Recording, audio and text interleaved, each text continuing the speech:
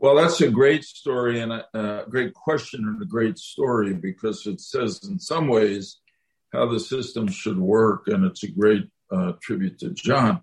I mean, we began to work together almost as soon as I got there in '89, but he had been there a couple of years already. But particularly in the early '90s on the Gulf War of '91, on the aggression genocide in the Balkans, and we began to we agreed on almost everything about foreign policy and national security policy. And when I went on the Armed Services Committee, which I think was '93, he and I worked together on a lot of stuff there. But we also, and we disagreed, this is the important thing to say, on a lot of domestic policy issues.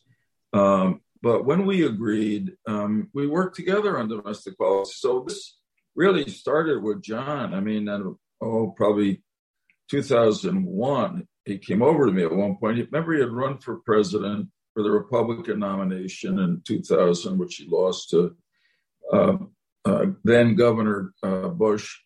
And he came over to me one day on the floor and he said,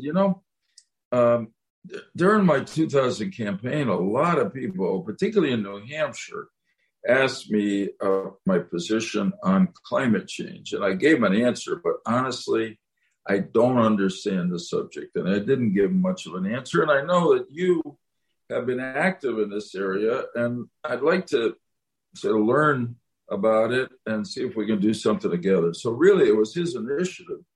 And he and I and our staffs worked together for quite a while, but it wasn't until 2003 that we introduced the first bill. But that's how it happened.